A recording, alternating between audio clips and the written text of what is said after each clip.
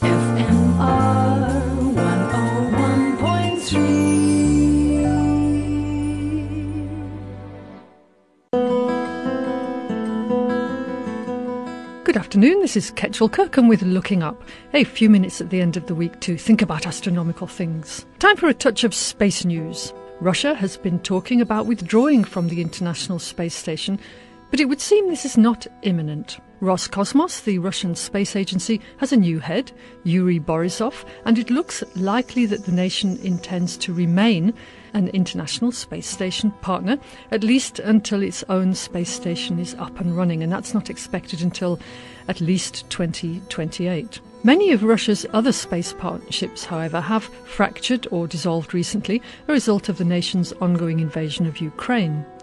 Russian rocket engines are no longer sold to American companies, for example, and Russian-built Soyuz rockets have stopped flying out of Europe's spaceport in French Guiana. So this is not very new news. Borisov's predecessor at Roscosmos's head, that is Dmitry Rogozhin, threatened to leave the ISS consortium multiple times, but apparently it's still business as usual where the ISS is concerned. One of the reasons for this is that it's very difficult to pick up from where you left off in space engineering. You need to keep a momentum going, keep your engineers fed with relevant work, or else they take up posts in other industries or you lose their expertise.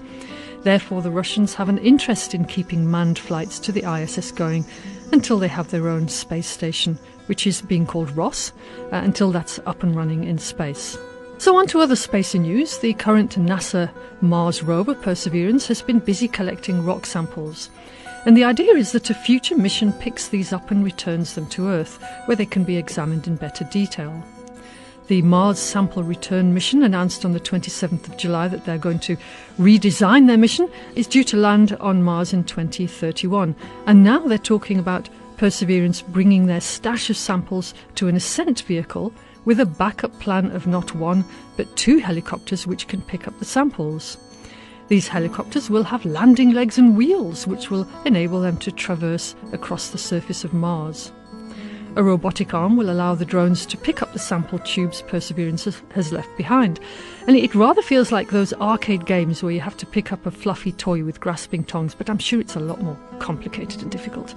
Anyhow, they're still working out the plan. Perseverance rover is in the middle of picking up its 11th sample on the red planet at the moment, and that sample, a fine-grained sedimentary rock, was selected due to its potential in preserving biosignatures that might be key to help scientists assess the chances for life on Mars.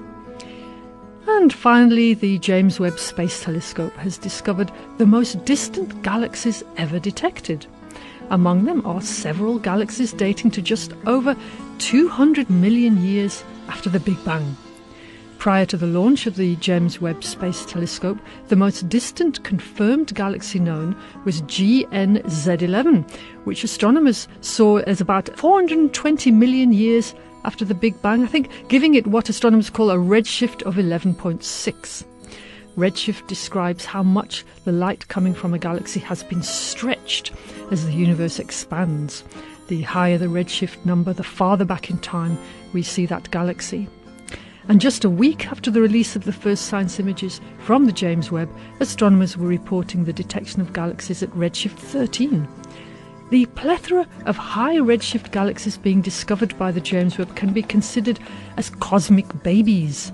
These galaxies span only 1,000 or so light years across and contain just tens of millions of stars. Modern galaxies like ours can host hundreds of billions of stars. Astronomers estimate that the cosmic babies are less than 100 million years old and possibly as young as 20 million years.